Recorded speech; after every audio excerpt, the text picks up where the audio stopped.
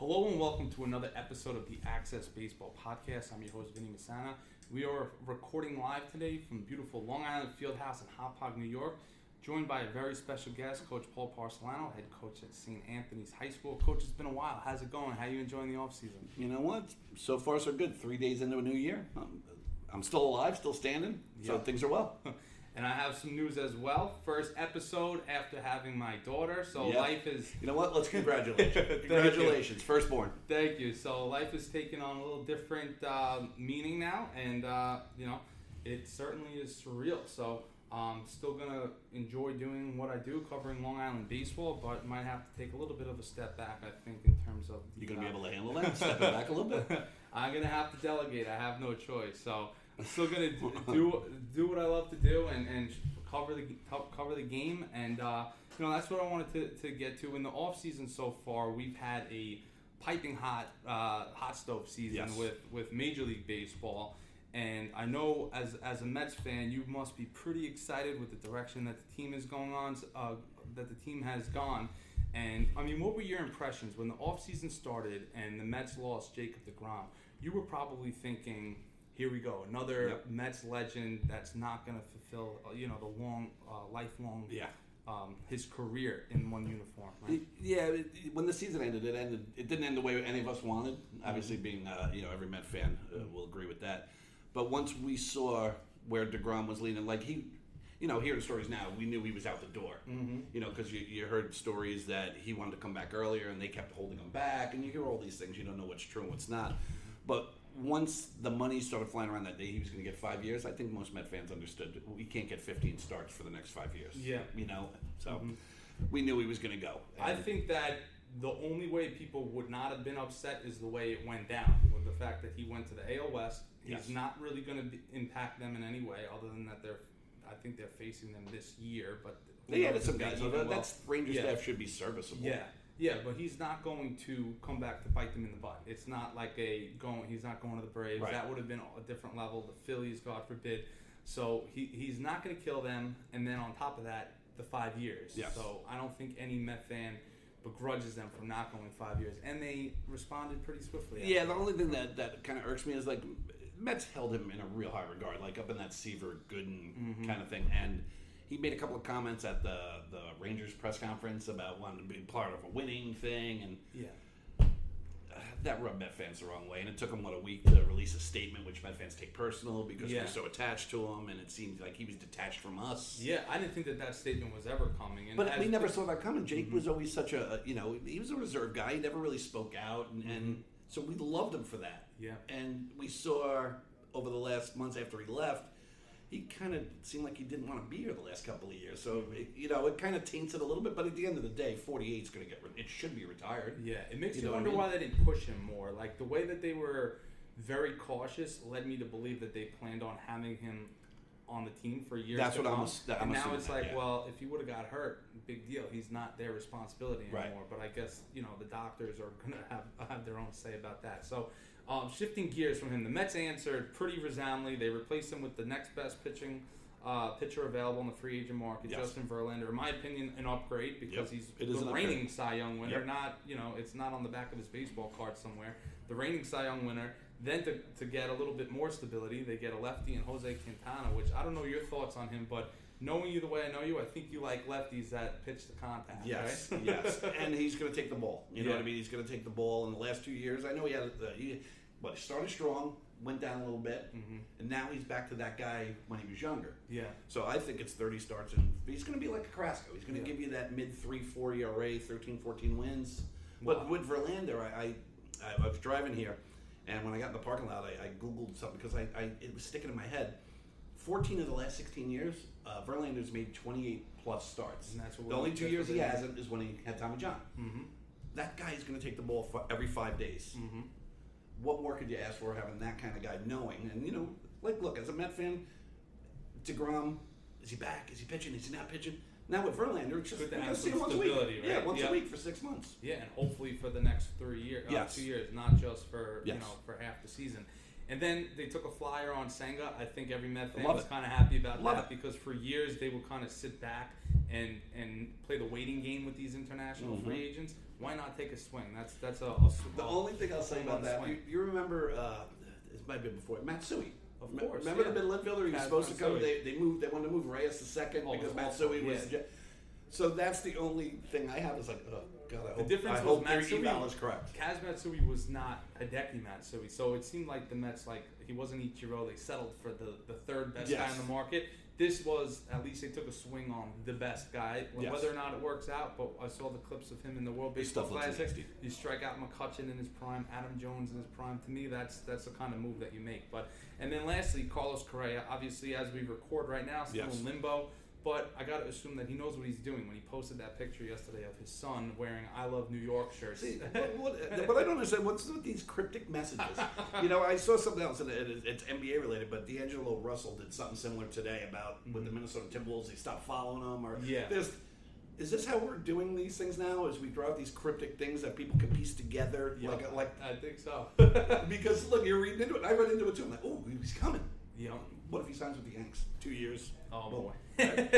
And I think the Yankee fans have a little disdain for him based on they what would he's buy done right in. the There'd be last Correa few years. jerseys everywhere at Yankee Stadium, without a doubt. And on those same lines, obviously, got to discuss the Yankees. I think they made the best move they could make signing Rodon, because given where they were last year, they probably needed another lights-out pitcher behind Cole. Yes. And whether he's healthy or not, which nobody knows the future, but you have a power pitching lefty that in Yankee Stadium theoretically should work. So I think that there was a mixed review on him going into the offseason, but he's the kind of pitcher that once you see him in the uniform, you're like, all right, I'll take a lefty that throws in the upper 90s. But where did that come from with him? Because he's been good from start to finish, right? He's never had any real hiccups. So he had an interesting case because he was a third overall pick in that draft with Conforto, and then he was always hurt. So I think he got non-tendered by the White Sox,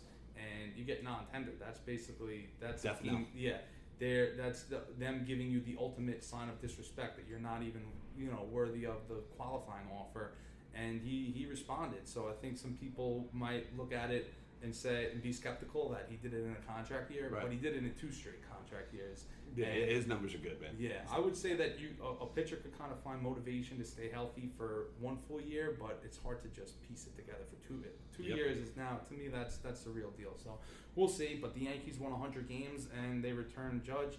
I just wanted to mention Judge quick. I don't think there's a whole lot to say. I mean, the guy is coming off one of the greatest seasons ever, but he's not going to have a better season than that. It's almost like there was no option B for the Yankees. They needed it. No, you go to a Yankee game. How many 99s are in the stands? He had to come back. Yeah. He's the face of that team. He's their captain now. Yeah. That'd be like dumping Jeter, dumping Thurman Munson, dumping Don Mattingly. You can't. He's got to be there, and they did it. They pulled it off. And one thing that I see, because when I do these feature stories on kids, I always ask them, who's your favorite Major League player? Because I just want to get a sense for what resonates with players. Because any time you ask somebody that's my age or a little bit younger, everybody says Derek Jeter. Like, assuming that they're either Yankee fans or just enjoy watching baseball. Well, Met fans will say David Wright from that era, Mike Piazza, but 99% of players, it seemed like, was Derek Jeter. And then you get to that next generation, if you want to call it, of kids that are maybe it's the next generation, 100%. Gen Z. If they're in their young 20s or teenagers, everybody seems to either say Aaron Judge, or if they like more intense players, it's Bryce Harper. What do you see from your perspective? Who are kids trying to emulate? Judge seems to be the guy, especially being in New York. That's what we hear. But Trout's got some staying power around all the high school guys I'm around all the time. Trout's name always comes up. Yeah. Ohtani's name pops up all the time now because if you're a high school two-way, why wouldn't you think that guy's the greatest thing since sliced bread? Let me stop you right there, because I think that's a great point. Ohtani, being on the West Coast, people don't really get to see him that much, but he possibly could come to New York next year, which would put him in a whole other stratosphere. Honestly, I think he's going to come to New York. I think that's the play. And I think he might be traded. If the Angels are out of it by July or August, which could happen, don't be surprised he doesn't get moved then, and then we sign him to that extension and stuff like that. I can see that. The only thing is, if you're a team that wants him, is it worth it to trade all your minor league, all of your prospects, but then you have to build around him, and you can't build around him if you trade it all. So it's a catch-22. It is a catch-22. I think it's worth it to just empty the pockets in the offseason. You know what? I agree with you, but you know what? If the Braves and the Phillies and we're just beating each other up through the months of June and July, and that window opens up, give them everybody. Who cares? As long as you keep Alvarez so he can catch, give them all up. Prospects are still prospects. Ohtani's a known entity. You know what I mean? And you bring him to New York, he would be magic here for 3 months. I think he would be a billionaire because with the Asian presence, I think that it is a no-brainer that you would almost need to have another stadium just for the media that would be around him. Yeah. It's not. He's rock star status, man. He's on the cover of MLB The Show. You know what I mean? He's the best player to use in MLB The Show. You know what I mean? Do you see him being a two-way guy long-term? Because that's kind of been a hot topic. Is if you're going to give him $500 million, which is they asked around executives in an article, and they said that's kind of the rate: $25 million as a pitcher, $25 million as a position player. But if you're doing that, you better hope he stays doing both. You know what? We're in uncharted waters. Who knows if he can maintain that? From a pitching perspective, it's kind of like a running back in the NFL, right? You get that 7-8 year window where you're dominant, and then injuries or whatever, you just don't put up the same numbers. But from a hitting point of view, you can do it for 15, 16 years and be a dominant. I think that's a go season by season. He might not last as a pitcher. How old is he now? 28? He's like 28, 29, I would think, yeah. So what, pitch him in the rotation until he's 32, 33, and then you DH him and put him in right field and let him hit the next 5 years of his contract? I think that's reasonable. I think they will almost follow. Can you imagine he turns into Schmaltz and starts closing games when he's 32, 33, and you're bringing him in from right field? He very well could. Because by all accounts, he is maniacal about his body and his work ethic. Right. And I don't see a guy like that falling off a cliff. His stuff might diminish, but it's not going to deteriorate. No, I agree. It's not the 1960s. He's not, drinking a case of beer after the game. That's still crazy. He can throw 100 pitches, strike out 13, and hit 2 home runs the next night. It's insane.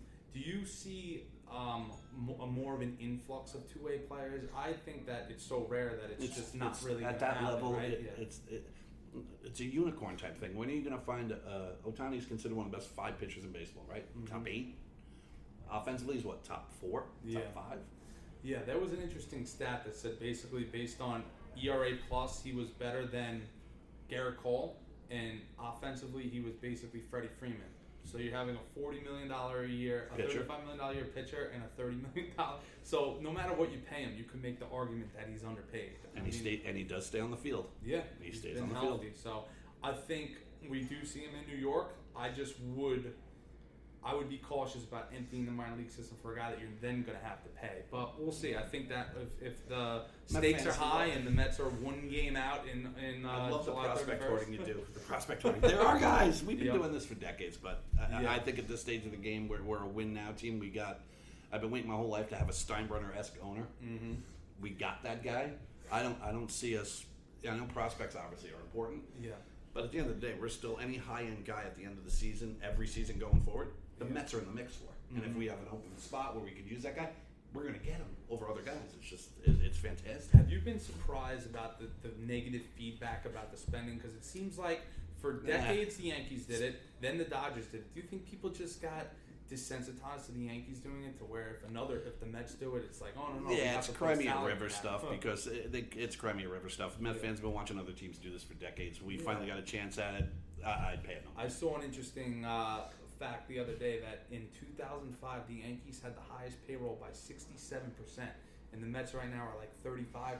But yeah, people just because you see that high number, because the numbers resonates, changed. I guess, a little bit. But they had a $205 million payroll when teams had $15 million payrolls. Yes, yeah. So it is night and day different. And look, the Mets have done this kind of spending before. They did it in the early 90s when they lost Strawberry and all those guys, and they built up with Vince Coleman, Saberhagen, and all those guys. And then in the 2000s, they dumped a ton of money into guys. You know what I mean? I'd say the optimistic side is that there was no foundation there. There was they spent for guys with the back of the baseball card.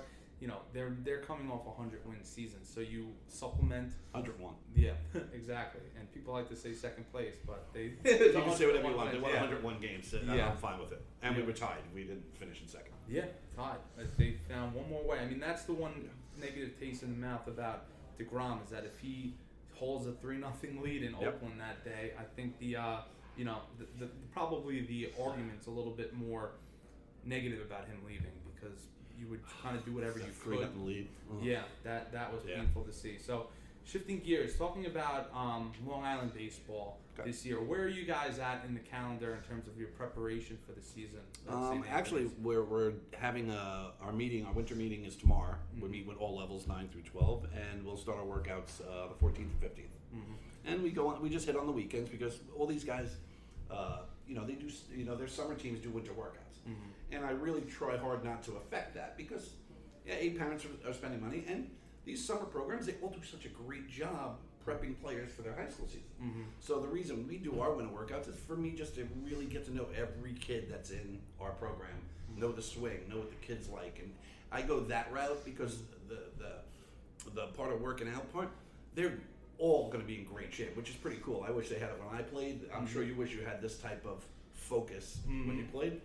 Yeah, it's all changed so quickly. I mean, when I was in high school, they had, we would take batting practice in the cage, but it wasn't necessarily organized, and there wasn't winter workouts with the travel organizations. Everybody played another sport, so it was tough to get everybody on the same page. Now you're seeing a lot more specialization, right? I mean, you could have a whole episode just talking about that, but generally speaking, would you say kids are more focused on one sport now? You know what, I can't say that because we have a bunch of 2-ways at St. Anthony's, and I'm sure other schools have them as well. It's school of thought. Like, I think guys should play as many sports as they can. Yeah. You know what I mean? You use different muscles. You're around different types of kids. It's different. It's competition. Yeah. So in the winter, with failure. And baseball's a great sport in the context that you can hit once a week, twice a week. You can long toss, throw, get yourself up, but still play basketball. Yeah. You can still wrestle. You can still find your sport, run track, whatever it is. I don't see any issue with that, but like I said, but I'm saying like that's a school of thought, but in reality, are kids doing You know what? Think about it. There are more one-sport guys than multi-sport guys. Yes, I agree with that. And I think I've said this before in an episode, but like Jim Harbaugh, one of the things that he looked for in an athlete was being a multi-sport player because one of them was going to be your weaker sport, and you have to learn to deal with negativity and adversity. That's a great point. So if you have a kid that all he does is throw shutouts against weak competition, maybe he's not that same level of dominance on the basketball court, and he's a little bit more humble. And you learn how to sit on the bench and watch other guys play, and you learn to accept that and understand that's your role. So then when you get to your primary sport, because at the end of the day, when all these really high-end high school guys go off to college, there are other high-end guys in front of them. We've spoken about this before. Yeah. And you have to watch those guys fail first before you get your chance. So why not play another sport? Even if you're not very good and you're a second or third string guy under the bench on basketball, why not watch other guys play? Understand what you need to do to get on the court. It will help you in your primary sport. And now, closing the book on the 2022 season, I know you guys had a very good season. Good season. What were your lasting impression, I guess, just looking back from a 30,000-foot view? As far as the Catholic League or St. Anthony's or just the dominance of Chaminade? I would say St. Anthony's. You know what? We were happy because our goal was to try and win every game, obviously. And we understood what Chaminade was, and we know what a bear that was to beat those guys. But you also can't just focus on them because all the other teams in our league are so competitive and so talented. I thought we had a really good year. We just ran into two really good pitchers in the playoffs. And, you're playing Chaminade in round one. And, we won our game, and then we had to play Chaminade, and then we lost. And then you're playing Kellenberg, and Gloop's on the mound, and Gloop's a really good pitcher. And we couldn't hit. And that's baseball. And obviously he beat Chaminade in the first game of the championship. He threw the heck out of it against us, and it didn't surprise me that he beat him because his stuff is really good, like really, really good that day. Yeah, and it's always amazing because you could go into a season, even in a league where there's not a ton of teams, you feel like you have a good sense of it, and then somebody comes out of nowhere and winds up having a huge Gloop was always a really good pitcher, but I mean, he raised the level, the confidence, the aura that was coming off him when we were facing him. We were struggling.